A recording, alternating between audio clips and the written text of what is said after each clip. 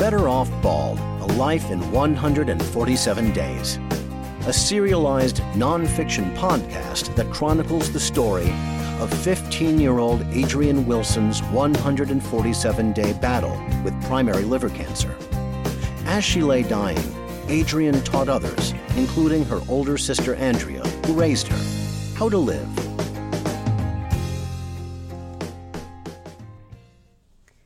Welcome back to Better Off Bald, A Life in 147 Days. I am your host and storyteller, Andrea Wilson Woods. Whether you're watching the video or listening to the podcast, I really appreciate you tuning in. And I wanted to address one thing. Obviously, I'm not in a professional studio. And despite the fact that I have a really great mic and I do have it on the right setting, I do pick up ambient noise, which hopefully is not as distracting in the video. But if you're only listening to the podcast, you might hear my neighbors mowing their lawn, which they often do on Saturdays.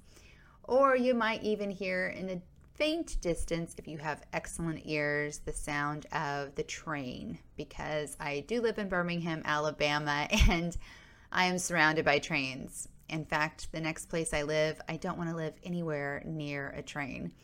Anyway, I wanted to let you know and apologize for the background noise, but the other mic I have is going to lower the sound of the recording quality. So I thought I would stick with my wonderful Blue Yeti mic, and hopefully you can ignore the background noise. All right, let's get started. Days 31 through 34, Friday through Monday, June 15th through June 18th, 2001. I really want to go to West Hollywood and listen to some tapes while driving there. I haven't had a John and Adrienne bonding drive for a while. I miss those. 5:29 p.m. It worked. Adrienne talked John into going to Guitar Center. Oh, and I found the perfect bass. It's a black Fender Jazz with a really slim neck and body, plus the space between the frets is a little smaller, so it's easier for me and my tiny hands to play. Adrienne's journal entry dated February 3rd, 2001. I go through our usual morning routine on Friday before leaving for the hospital. Flush both lines, clean both caps, and give meds. No Neupogen shot this morning due to chemo. Despite taking Dilaudid, Adrienne's headache continues unabated. We don't know what to expect when we show up at Children's Hospital. Will we have to wait even though she has an appointment for the entire weekend? Or will we be welcomed like a high roller in Vegas returning to his favorite casino? Our return falls somewhere in between. We wait, but not too long, and the nurses cheerfully greet Adrienne without saying welcome back. They realize no one likes staying in the hospital. Not long after Adrienne settles in, a 5-year-old girl wanders into the room. She has shiny, iridescent dinosaur stickers all over her bald head, which she proudly shows off to Adrienne. Her name is Janelle, and according to her mother, she has been fighting leukemia for 2 years. She's always happy, says the mother, puzzled by her daughter's behavior. Never complains about the treatments. Janelle points out the bruises that run up and down her legs, a result of too many Neupogen shots. Adrienne admires the bruises and says, "You've got me beat. I don't have that many yet." Janelle grins. I can see how her smile alone gives her mother strength and hope, not unlike Adrienne. We tell Janelle to come visit us anytime she wants. She beams and skips out of the room, her mother trailing behind her. Meeting 5-year-old Janelle reminds me of when a 4-year-old Adrienne wrapped her arms around my thigh, the top of her head even with my hips. "Don't go, sissy," she said. It was August 19th, 1990, the day I left home, the day I moved 2,000 miles away to go to college. The day I left Adrienne alone with our mother. I don't know how Adrienne understood what was happening, but she seemed to know I was going away for a long time. I hesitated for less than a second, but I couldn't stay in Alabama, not even for her. I unlocked the vice grip Adrienne had on me and knelt down. "I'm sorry, kiddo. I have to go to college, but I'll be back for Christmas. Don't worry." Her eyes welled up, but I don't remember a single tear falling down her cheek. Even then, she was a tough kid. I walked out the door and didn't look back. I said goodbye at our cousin's house in Haleyville, our mother's hometown, which is 80 miles northwest of Birmingham. Adrian went there often that summer because our mother worked long shifts at the hospital. I wanted to leave home sooner, but according to our mother, I was her property until I was 18. So I waited, and I planned. I worked full-time, saving every penny. I bought my 1988 Ford Escort from our mother. I sold everything I owned, including all of my furniture, my television set, and my bed. After attending a 3-day orientation in Los Angeles, I returned home flushed with success at having found a job on campus before school even started. There was no stopping me now. Mother had hoped my new boyfriend Shane, a good old Southern boy who said yes ma'am and yes sir, would convince me to stay. He loved kids, especially Adrian, whom he called Pumpkin. What my mother didn't know was Shane kept a fifth of whiskey in his glove compartment and believed all women should stay home, raise kids, and keep their mouths shut. He didn't understand the purpose of higher education. He ended our relationship because I chose school over him. After Shane's departure, Mother stopped speaking to me unless it was necessary. I was leaving Shane, I was leaving Adrian, and I was leaving her. She refused to say goodbye to me. I spent my last night at home packing boxes with the help of 2 friends. I put a cassette in my stereo, the one item I refused to sell, and danced around singing, "Gotta make a move to a town that's right for me." I shimmied my hips as I sealed a box with packing tape. Well, I talk about it. I left on August 19th, 4 days after my birthday. Gotta move on. Gotta move on. Chemotherapy has evolved over the years. Along with the Neupogen, other drugs can prevent or lessen the side effects. Most doctors don't give these cytoprotective drugs during the first course because they need an accurate assessment of how one's body reacts to chemo. Now, Dr. No is giving Adrian amifostine. It will protect her kidneys and hearing, which may be damaged by cisplatin. The amifostine flows through Adrian's IV, into her central line, and makes its way into her body. She appears relieved. She will still be able to hear her music. Her words reverberate in my head. I would rather be dead than deaf. I leave the hospital when John and Anya arrive because I have to pick up Little Bit from the vet. The pets are my purview. Just as John refuses to wash dishes, he will not lift a finger when it comes to caring for our pets, especially the cats.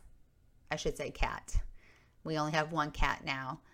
Our other cat, Ebony, died last December, 4 weeks after our vet performed surgery. Ebony, an all-black cat with 24 toes, was diagnosed with megacolon disease, an incurable condition common in male cats. In a few months, Ebony went from 20 pounds down to 10. The surgery was supposed to help him, maybe give him a few more months to live. He was 7 years old, young for a cat. Later, our vet said the drug he prescribed Ebony post-surgery was pulled from the market because it caused heart problems. He blamed the drug for Ebony's demise. I blamed him. Now I wonder if I was too quick to judge.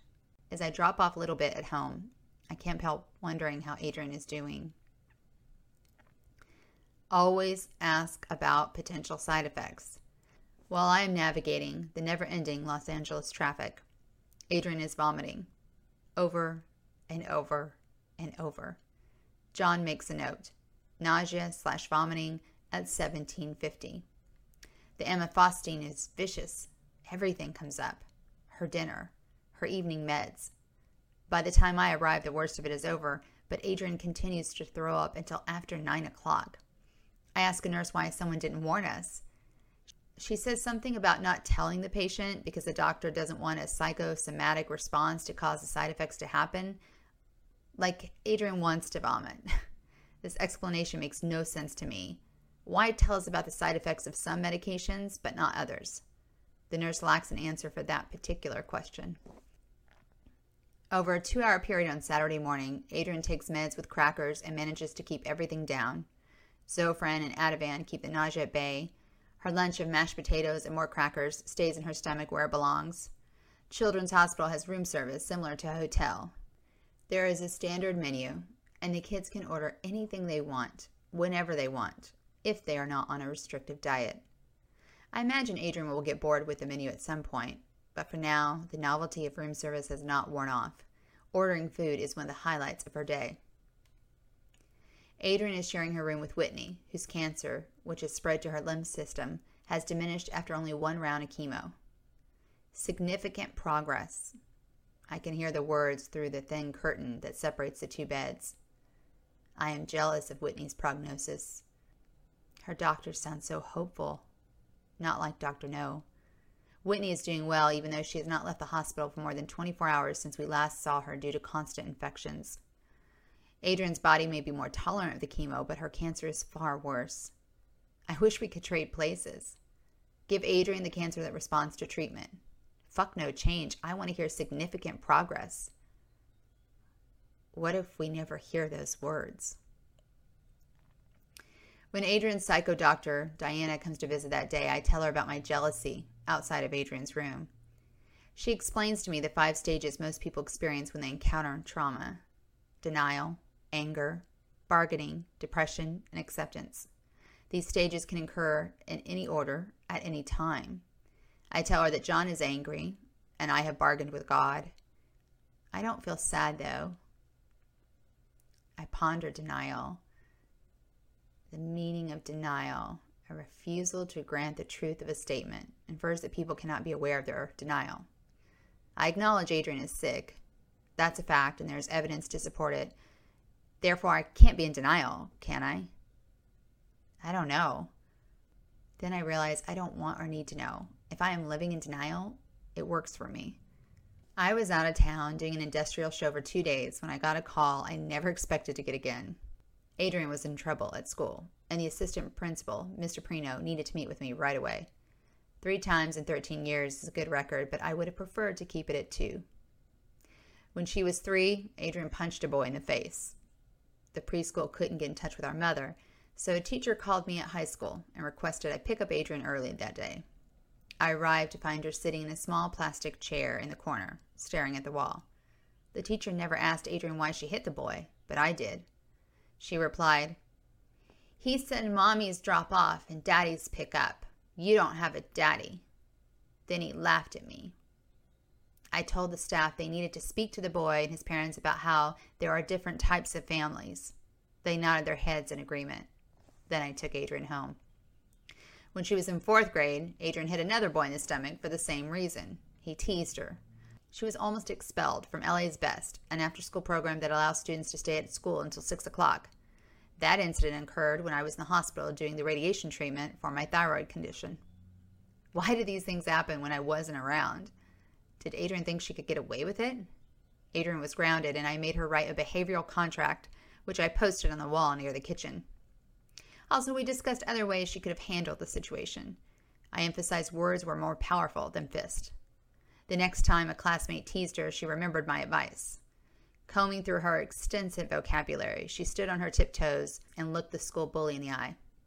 "Carla, you are a hermaphrodite," said Adrian.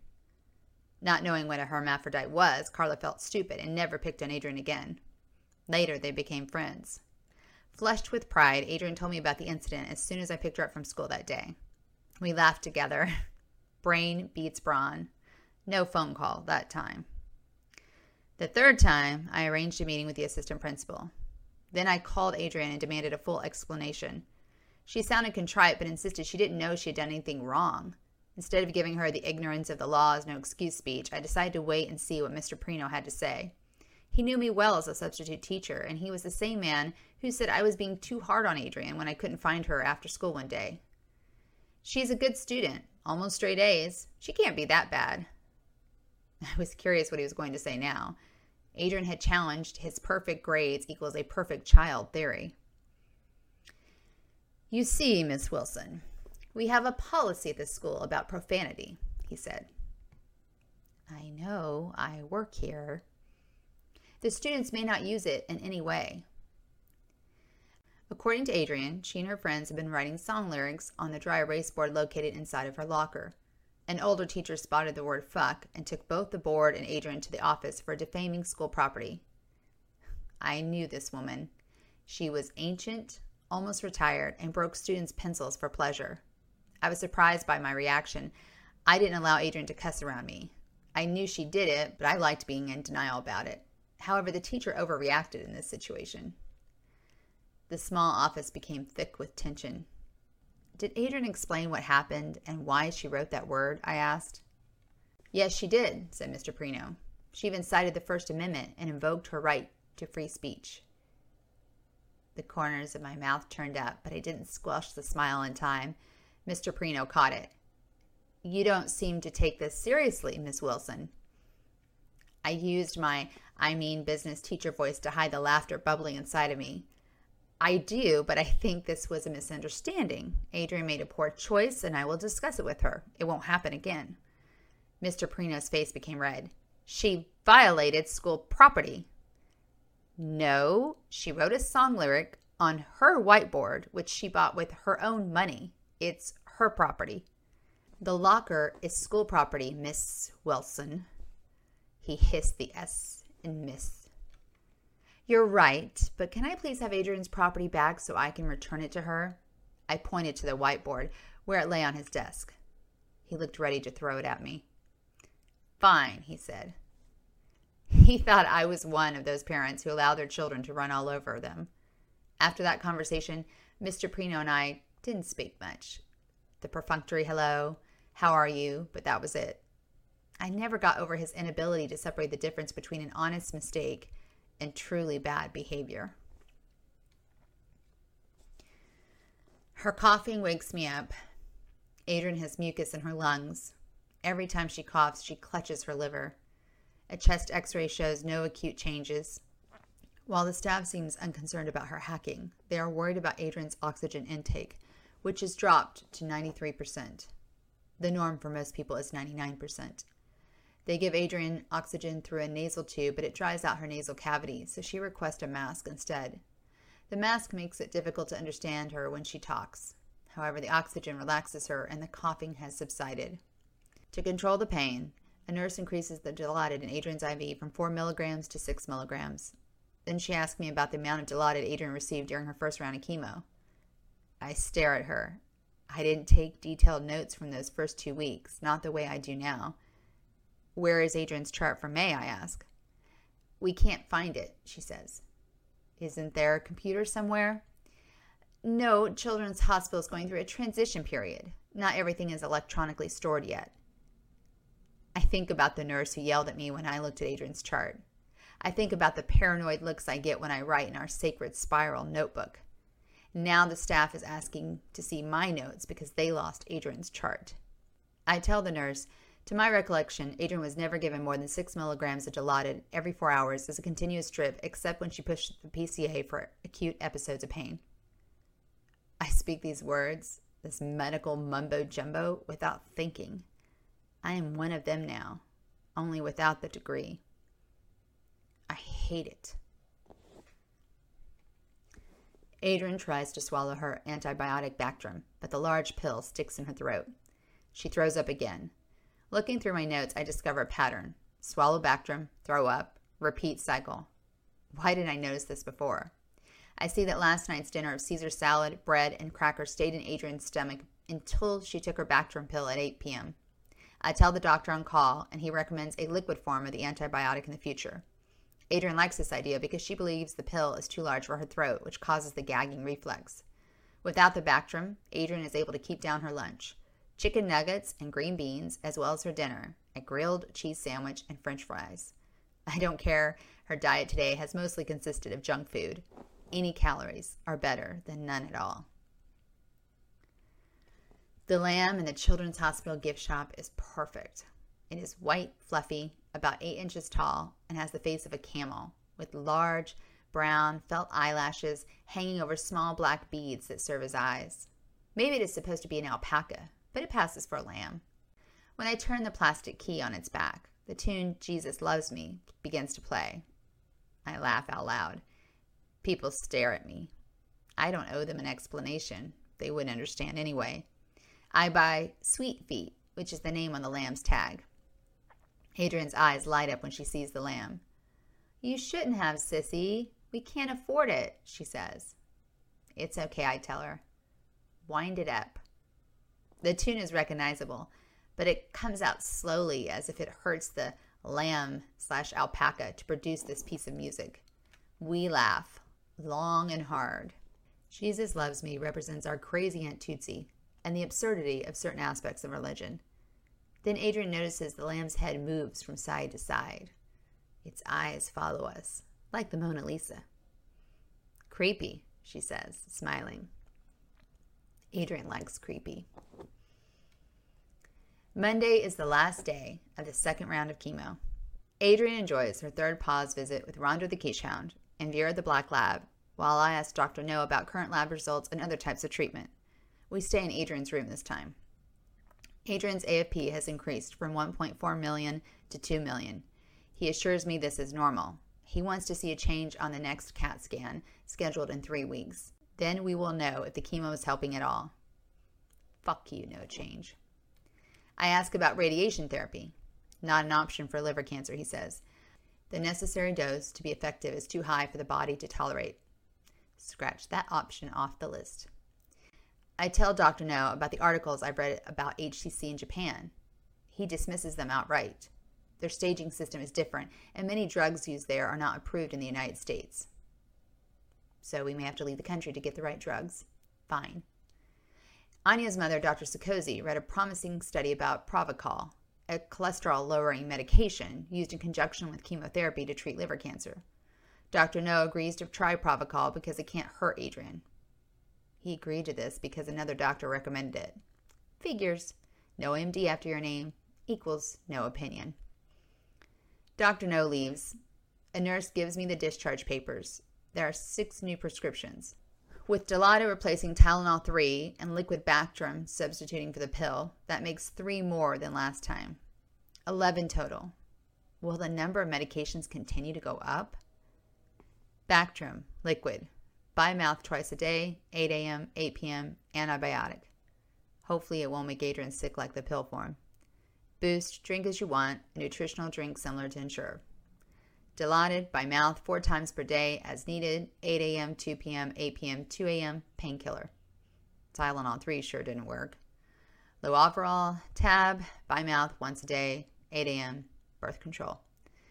Magnesium by mouth 3 times per day, 8 a.m., 4 p.m., 12 a.m., a vitamin supplement to alleviate Adrian's bone aches. Neupogen shot, subcutaneously once per day, 8 a.m., medicine to increase white blood cells.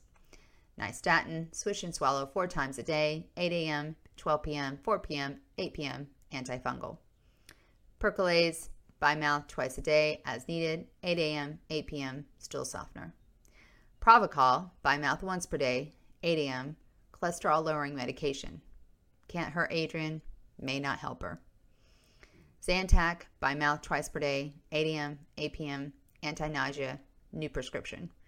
Zofran, by mouth every 8 hours, 8 a.m., 4 p.m., 12 a.m., anti-nausea, still prescribed in case Zantac doesn't work. We leave the hospital at 7 o'clock. After her 8 p.m. meds, Adrian goes to bed early. She wants to be rested for tomorrow. She will see Dave Navarro perform live on The Tonight Show. Maybe she will meet him too. Thank you for watching and listening to this episode of Better Off Bald, A Life in 147 Days. Please subscribe to my channel and stay tuned for the next episode.